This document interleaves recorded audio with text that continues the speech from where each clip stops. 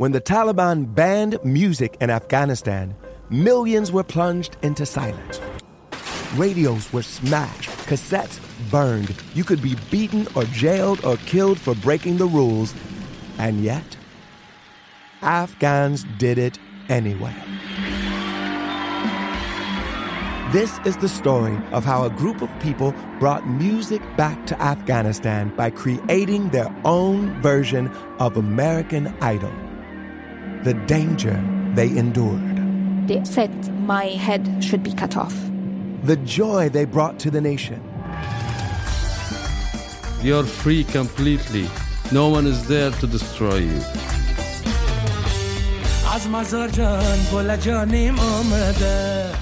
I'm John Legend. Listen to Afghan Star on the iHeartRadio app, Apple Podcasts, or wherever you get your podcasts. A new season of Bridgerton is here. And with it, a new season of Bridgerton, the official podcast. I'm your host, Gabrielle Collins, and this season, we are bringing fans even deeper into the ton. Colin Bridgerton has returned from his travels abroad. Is betrothal written in the stars for the eligible bachelor? Meanwhile, the ton is reverberating with speculation of who holds Lady Whistledown's pen. We're discussing it all. I sit down with Nicola Coughlan, Luke Newton, Shonda Rhimes, and more to offer an exclusive peek behind the scenes of each episode of the new season. Watch season 3 of the Shondaland series on Netflix. Then, fall in love all over again by listening to Bridgerton, the official podcast, on the iHeartRadio app, Apple Podcasts, or wherever you get your podcasts. Subscribe to catch a new episode every Thursday. Hey girlfriends, it's me, Carol Fisher.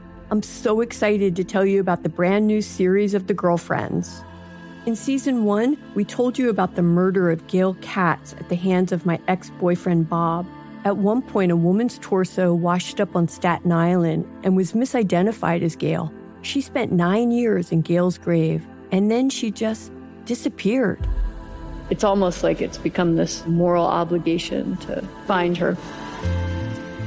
And that's what we're going to do. Find this missing girlfriend and tell her story. With the help of some of your favorite girlfriends from season 1, like my producer, Anna. Oh my God. My friend, Dr. Mindy Shapiro. Hi, it's Dr. Shapiro, and I'd like to speak with the Deputy Medical Examiner. And of course, Gail's sister, Elaine Katz.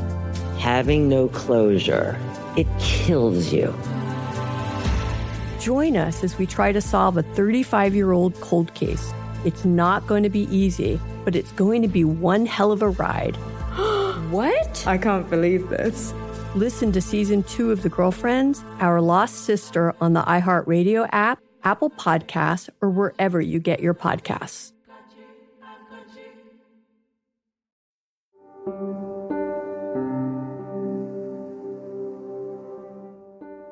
Hey, hi there.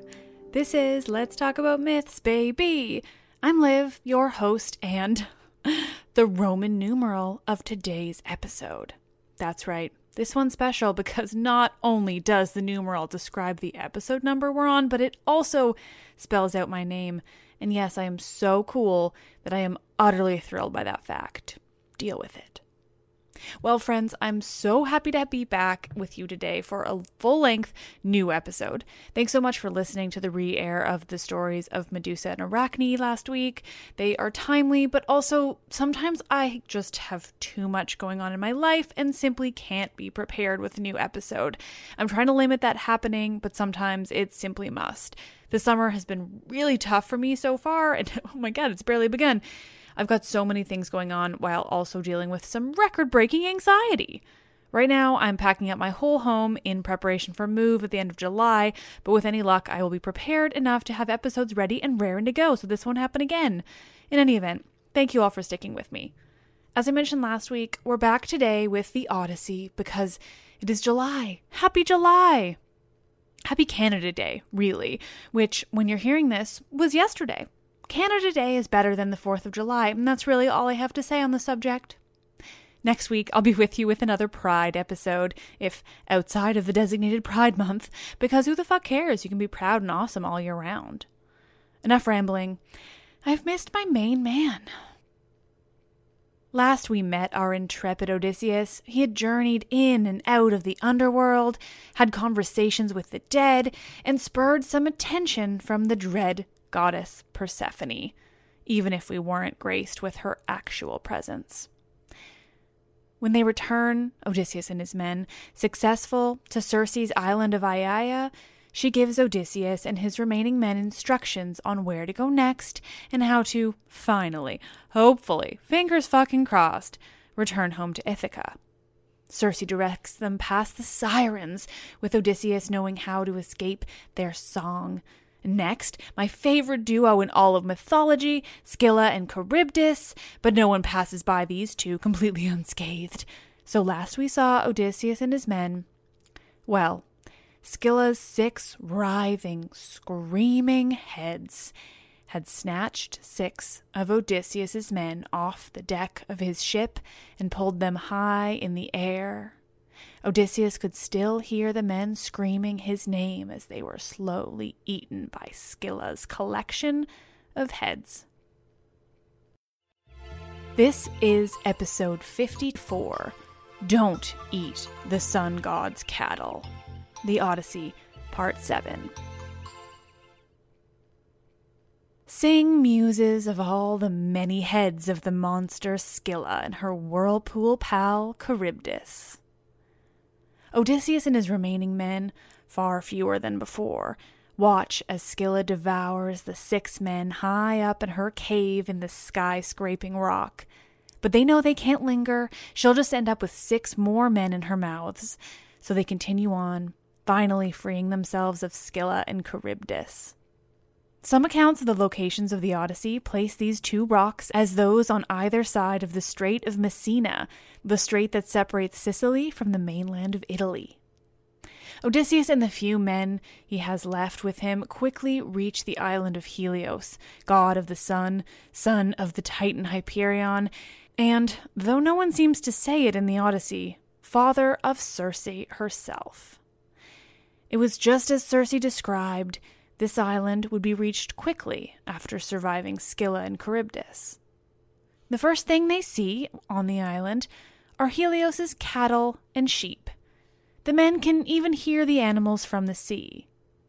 Odysseus thinks back to what the ghost of Tiresias said about the island and to the very specific and important instructions that he was given by the wonderful witch Circe. Don't fucking touch that island, she told him, especially the livestock. As usual, I'm paraphrasing here. Homer didn't love the word fuck like I do. Odysseus tells his men this, that they've been told that they just cannot land on this island, that both Tiresias and Circe told them what horrible danger awaited them if they landed on the island. They must not land. The men, though, they don't like this answer. Eurylochus, who you'll remember from wanting to abandon the men Circe had turned into pigs and flee her island altogether, is the most angry about Odysseus' decision not to allow them to land on the island. A decision that, again, was deemed important by a ghost prophet and a fucking witch. I mean, these people know their shit when it comes to the recommendations, but whatever, Eurylochus, you go ahead and fuck all that shit up. Eurylochus is furious with Odysseus, accusing him of not ever needing rest or sleep and deliberately not allowing them to rest and cook a nice meal on the island, as if Odysseus was just doing things for shits and gigs. He rants at Odysseus about how unfair this is, and just it's complaint after complaint after complaint, before he finally proposes that they land on the island, just for the night. They'll stay at their camp, they'll rest, and they'll cook some food, and then they can leave first thing in the morning. The other men agree, with Eurylochus, all coming at Odysseus with this endless request. Odysseus doesn't have much choice, with every other man requesting the same thing. I mean, what can he do? We can't force them to leave. So he tries to handle this as best he can. He tells Eurylochus and the rest of the men, fine, you're forcing my hand here, but if we must land on this island, you have to swear an oath. Odysseus tells the men they must swear swear on everything they hold dear that if they find any herd of cows or any flock of sheep, don't be fucking stupid enough to even consider killing even one of them. Stay far, far away from these animals and instead enjoy the food that Circe left us with. Eurylochus and the other men agree. They swear Odysseus' oath.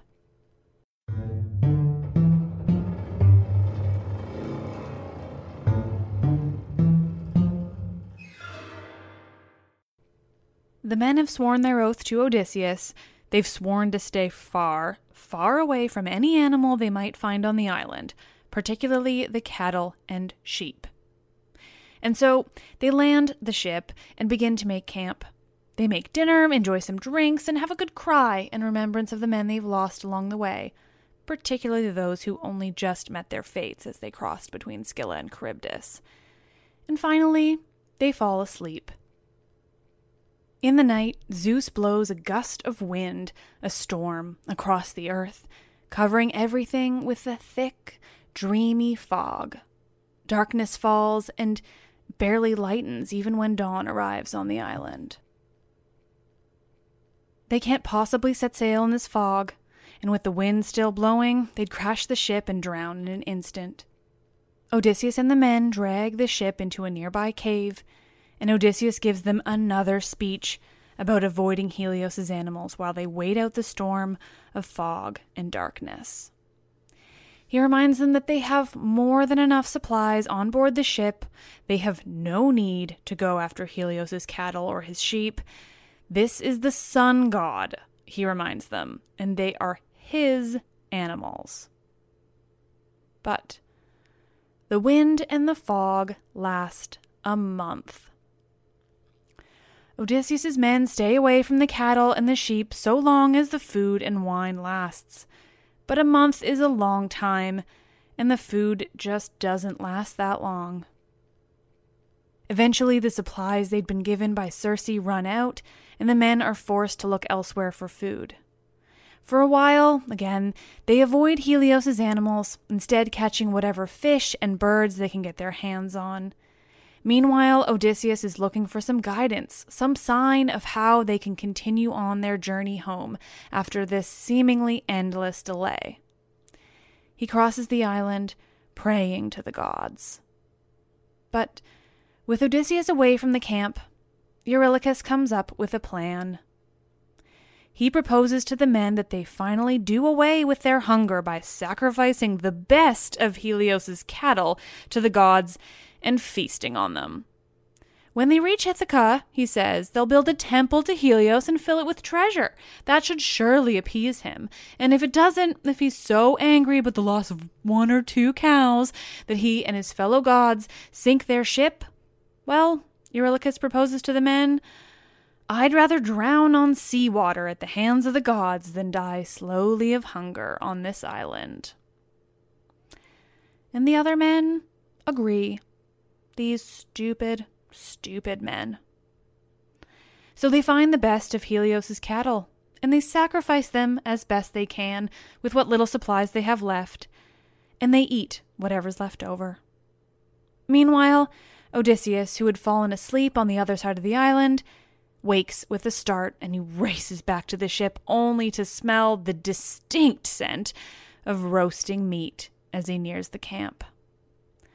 Odysseus calls out to Zeus and the other gods, accusing them of blinding him with sleep, only for his men to do something horribly, tragically stupid while he slept. But it's too late. One of the daughters of Helios has already seen what the men had done. She flies off to let the sun god know that his precious, beloved cattle had been sacrificed by these useless, stupid mortals on the beach by their ship. Helios was about as angry as one might expect, based on all the warnings Odysseus received, and he calls on the other gods to punish Odysseus' men for what they've done. He tells Zeus and the others that if they don't punish these men, he will bring his chariot to the underworld instead, delighting only the land of the dead with the brightness of the sun.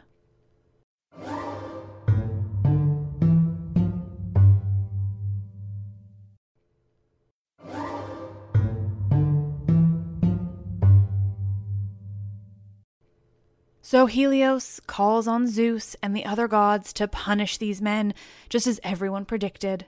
And Zeus is happy to. He won't risk their not having the sun. How could he be so awful to so many women if it were dark? It simply can't happen. Anyway, that detail isn't in the Odyssey, but I think it's pretty easy to conclude that this is part of Zeus's reasoning when he answers Helios, telling the sun god that he will immediately smite Odysseus' ship and shatter it into 1,000,000 pieces across the wine-dark sea. Odysseus pauses now as he recounts this part of the story to the Phaeacians at the feast. He tells them he heard this part from Calypso, who heard it from Hermes. How else could he know the happenings of the gods? For a thousands-of-year-old story, the narrative devices are used incredibly well. No one's mixing up narrator omniscience here. No, Odysseus tells us exactly how he could have learned the inner workings of the gods. Back on the shore, by the remains of the sacrificed cattle, Odysseus tries to reprimand his men. But what's the use? What's done is done. Whatever the gods will do to punish them has already been decided.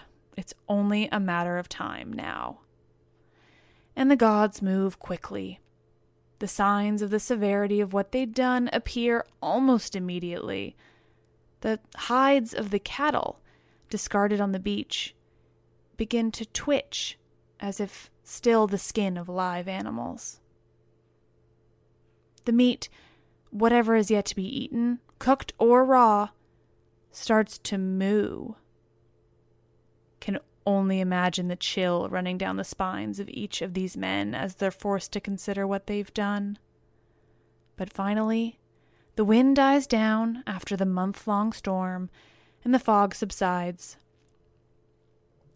The men immediately scramble onto the ship and set sail, not wanting to waste another minute on the island where they've just done what they've done, let alone another minute not en route back to Ithaca in yet another attempt to get home after so long at sea. As soon as the ship is out to sea, all sight of land disappears. It's only blue in every direction. Zeus sends a storm cloud to hang low over the ship, constantly threatening their journey. The wind picks up, gusting angrily. The west wind Zephyr comes screaming at them, bringing in a torrential storm of epic proportions. And the ship breaks apart, slowly, torturously. Zeus sends a thunderbolt at the ship, and in an instant, every man but Odysseus has fallen overboard and drowned. Just like that, he's alone, the only one who didn't partake in the killing of Helios' sacred cattle.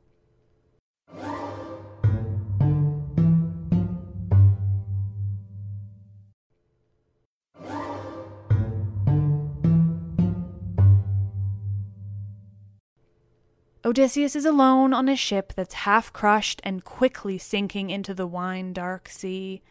Every other man has been thrown off board, drowning at the hand of Zeus for what they did to Helios' cattle. But Odysseus remains, and he finds whatever remnants of his ship that he can. He holds them together with what few supplies he can get his hands on, and he floats. Odysseus floats backward, the current taking him back toward the massive rocks that took his men away from him that month ago. He floats back, right back, to Scylla and Charybdis. When he reaches the rocks, there isn't anything he can do but reach up just in time to grasp onto the single fig tree that hangs over the water.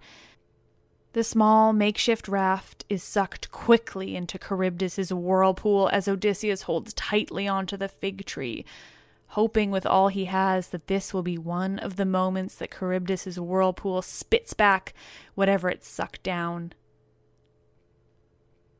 In time, he's lucky, and Charybdis does spit back up what remains of his raft.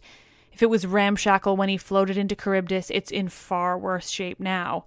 But Odysseus manages to drop back down to the sea from the overhanging fig tree just in time to grab onto one of the few pieces of wood that remain, and even luckier, somehow manages to avoid the eyes of Scylla, paddling with his arms away from these rocks and into the relative safety of the open sea, where, again, he floats. Odysseus floats for 9 days, and finally, on the 10th, the gods push him toward Calypso's island. There, the nymph we heard about at the very beginning of Odysseus' story loves and cares for him for many years. At first, he's into her. She's a hot nymph, and he's been away from his wife for a very long time, but that gets old. She gets boring, and we're back to where we started.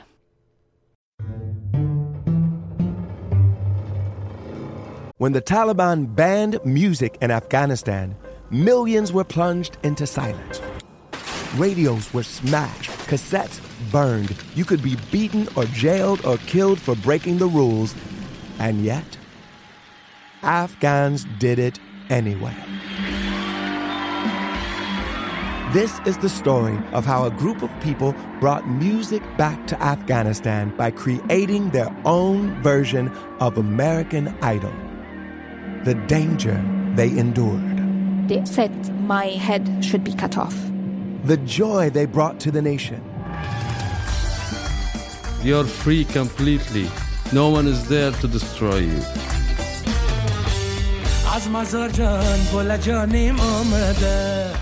I'm John Legend. Listen to Afghan Star on the iHeartRadio app, Apple Podcasts, or wherever you get your podcasts. A new season of Bridgerton is here. And with it, a new season of Bridgerton, the official podcast. I'm your host, Gabrielle Collins, and this season, we are bringing fans even deeper into the ton. Colin Bridgerton has returned from his travels abroad. Is betrothal written in the stars for the eligible bachelor? Meanwhile, the ton is reverberating with speculation of who holds Lady Whistledown's pen.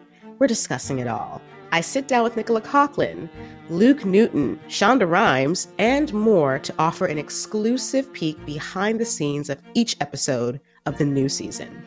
Watch season 3 of the Shondaland series on Netflix. Then, fall in love all over again by listening to Bridgerton, the official podcast, on the iHeartRadio app, Apple Podcasts, or wherever you get your podcasts. Subscribe to catch a new episode every Thursday. Hey girlfriends, it's me, Carol Fisher. I'm so excited to tell you about the brand new series of The Girlfriends. In season 1, we told you about the murder of Gail Katz at the hands of my ex-boyfriend Bob. At one point, a woman's torso washed up on Staten Island and was misidentified as Gail. She spent 9 years in Gail's grave, and then she just disappeared. It's almost like it's become this moral obligation to find her. And that's what we're going to do. Find this missing girlfriend and tell her story. With the help of some of your favorite girlfriends from season 1, like my producer, Anna. Oh my God. My friend, Dr. Mindy Shapiro. Hi, it's Dr. Shapiro, and I'd like to speak with the Deputy Medical Examiner. And of course, Gail's sister, Elaine Katz. Having no closure, it kills you. Join us as we try to solve a 35-year-old cold case. It's not going to be easy, but it's going to be one hell of a ride. What? I can't believe this. Listen to season 2 of The Girlfriends, Our Lost Sister on the iHeartRadio app, Apple Podcasts, or wherever you get your podcasts.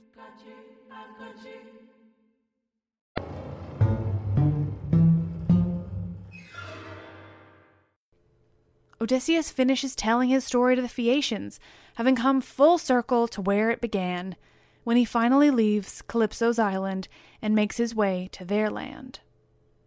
The Phaeacians look on in awe as Odysseus finishes his tale. I mean, who the fuck could have imagined such a wild and dramatic story coming from one person? So many monsters, so many stupid decisions by stupid humans, witches, gods, storms. A wild ride, to say the least. Alcinous, the king of the Phaeacians, immediately calls upon all the people assembled there to donate gifts and treasure to Odysseus, to pay him back for all the horror and heartbreak he's gone through. They pack all this onto a new ship, once more bound for Ithaca, and once more they sacrifice cattle to Zeus in preparation for what will, hopefully, be Odysseus's final attempt to journey home. Of course, there's far more that transpires before Odysseus leaves because, oh man, is there a lot of toasting and drinking and formalities, and oh man, does Homer lay out literally every imaginable detail. But I will save you those, even if I haven't let another single detail pass us by in this endless series of episodes I've done on this one book. With final blessings towards the Phaeacians generally and the Queen Arete herself, Odysseus is finally heading home to Ithaca once more. As he settles in on the ship, he falls asleep. And the ship moves quickly, sailed by the men of Phaeacia. It speeds through the water so quickly that when dawn arrives the next day, they can see Ithaca in the distance. The men moor the ship and transport Odysseus, still sleeping, to the warm, dry sand of the beach. They move all the gifts and treasure that he'd been given so that it's tucked behind an olive tree, and they leave, Odysseus still fast asleep. But finally, home.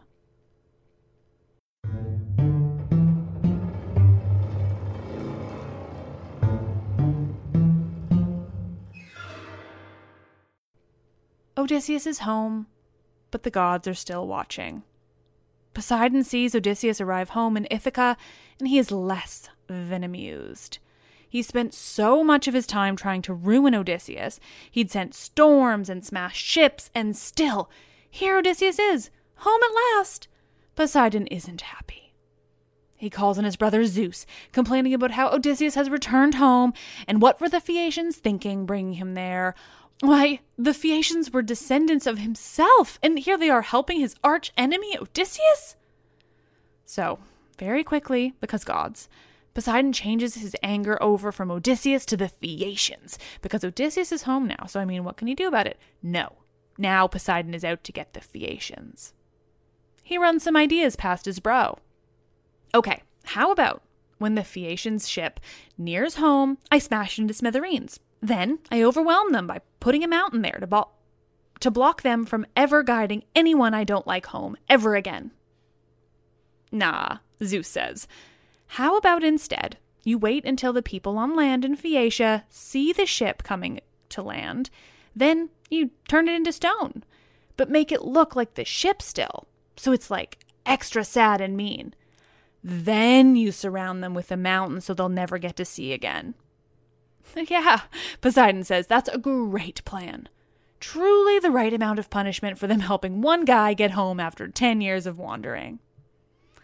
So Poseidon goes ahead and heads over to the land of the Phaeacians, and as the ship speeds towards home, he turns it into stone and gives it a good smack with his palm, making it forever rooted to the sea floor. The people of Phaeacia look on in horror as their friends are turned to stone, stuck forever, so close to home. They're confused, but King Alcinous has an idea of what's happening. He gathers the people of his land together and tells them something he was told by his father so long ago. His father foresaw that Poseidon would one day punish them for helping so many travelers reach home, that he would do this to a ship and also hide them with a mountain. Alcinous calls on all his people to sacrifice to Poseidon, to please him in every way imaginable, so that they might avoid the whole being hidden by a mountain thing, because that would really be a bitch.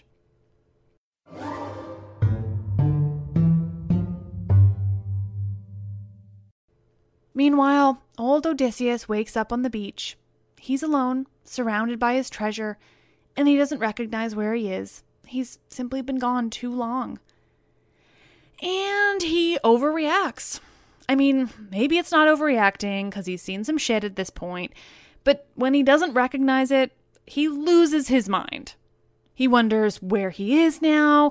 Are the people mean? Are there creatures that are going to eat him? Those Phaeacians are liars, he thinks. They said they'd bring me home, etc., etc. Much panic, when he could just think to himself, hey, maybe they weren't liars and they did take me home and I'm finally here. But whatever. He doesn't recognize it. It's been 20 years, so that makes some sense, I guess. He loses his shit. Athena must step in here. She must calm him down and make him realize he's being a big old baby. She disguises herself as a shepherd and approaches Odysseus. Odysseus is supremely excited to see another person and throws himself at this random shepherd, asking for protection and guidance. He asks where he is. Is it an island or a peninsula? Who lives here? With a smile and a twinkle in his eye, this Athena, disguised as a shepherd, tells Odysseus that he must be from a distant land if he doesn't know where he stands now. Why, he says, this country is famous. It's rough, not fit for horses, not big but not infertile. They grow endless corn and make endless wine here. There's good water and the land is great for goats and cattle. There's lots of trees, so many kinds of trees. He describes his land and then finally, my God, Homer is a wordy bastard. This shepherd discloses to Odysseus that he's landed on the island of Ithaca, a place well known as far away as Troy.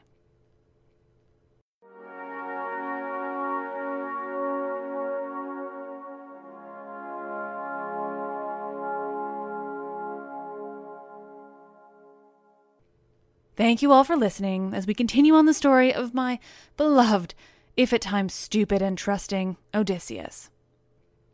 If you thought this series on the Odyssey wouldn't be as long and extensive as the Iliad, well, I'm a lunatic. And guess what? This was only book 12 of 24, so we'll be with Odysseus forever because you simply can't rush Homer. It's too good. Odysseus' story is too wonderful to tell.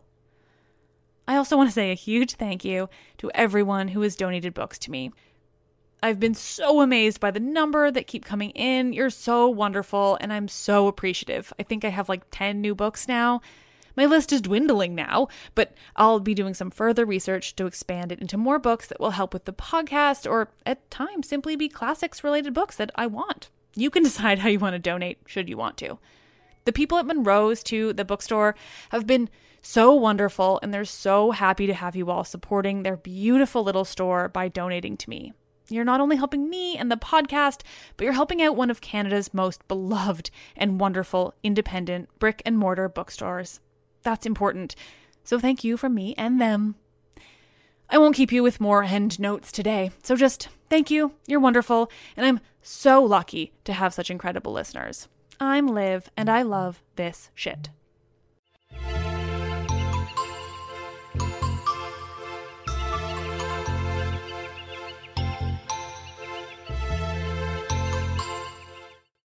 When the Taliban banned music in Afghanistan, millions were plunged into silence.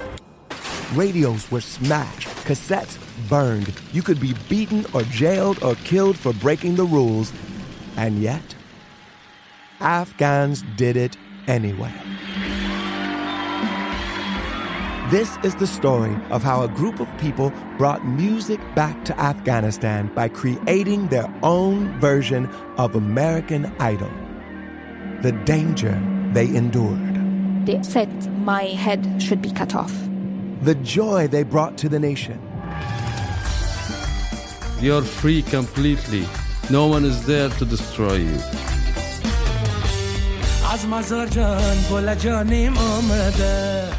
I'm John Legend.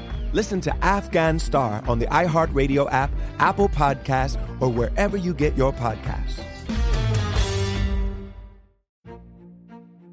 A new season of Bridgerton is here. And with it, a new season of Bridgerton, the official podcast. I'm your host, Gabrielle Collins, and this season, we are bringing fans even deeper into the ton. Colin Bridgerton has returned from his travels abroad. Is betrothal written in the stars for the eligible bachelor? Meanwhile, the ton is reverberating with speculation of who holds Lady Whistledown's pen. We're discussing it all. I sit down with Nicola Coughlan, Luke Newton, Shonda Rhimes, and more to offer an exclusive peek behind the scenes of each episode of the new season. Watch season 3 of the Shondaland series on Netflix. Then, fall in love all over again by listening to Bridgerton, the official podcast, on the iHeartRadio app, Apple Podcasts, or wherever you get your podcasts. Subscribe to catch a new episode every Thursday. Hey, girlfriends, it's me, Carol Fisher. I'm so excited to tell you about the brand new series of The Girlfriends. In season 1, we told you about the murder of Gail Katz at the hands of my ex-boyfriend, Bob. At one point, a woman's torso washed up on Staten Island and was misidentified as Gail. She spent 9 years in Gail's grave, and then she just disappeared. It's almost like it's become this moral obligation to find her. And that's what we're going to do. Find this missing girlfriend and tell her story. With the help of some of your favorite girlfriends from season 1, like my producer, Anna. Oh my God. My friend, Dr. Mindy Shapiro. Hi, it's Dr. Shapiro, and I'd like to speak with the deputy medical examiner. And of course, Gail's sister, Elaine Katz. Having no closure, it kills you. Join us as we try to solve a 35-year-old cold case. It's not going to be easy, but it's going to be one hell of a ride. What? I can't believe this. Listen to season 2 of The Girlfriends, Our Lost Sister on the iHeartRadio app, Apple Podcasts, or wherever you get your podcasts.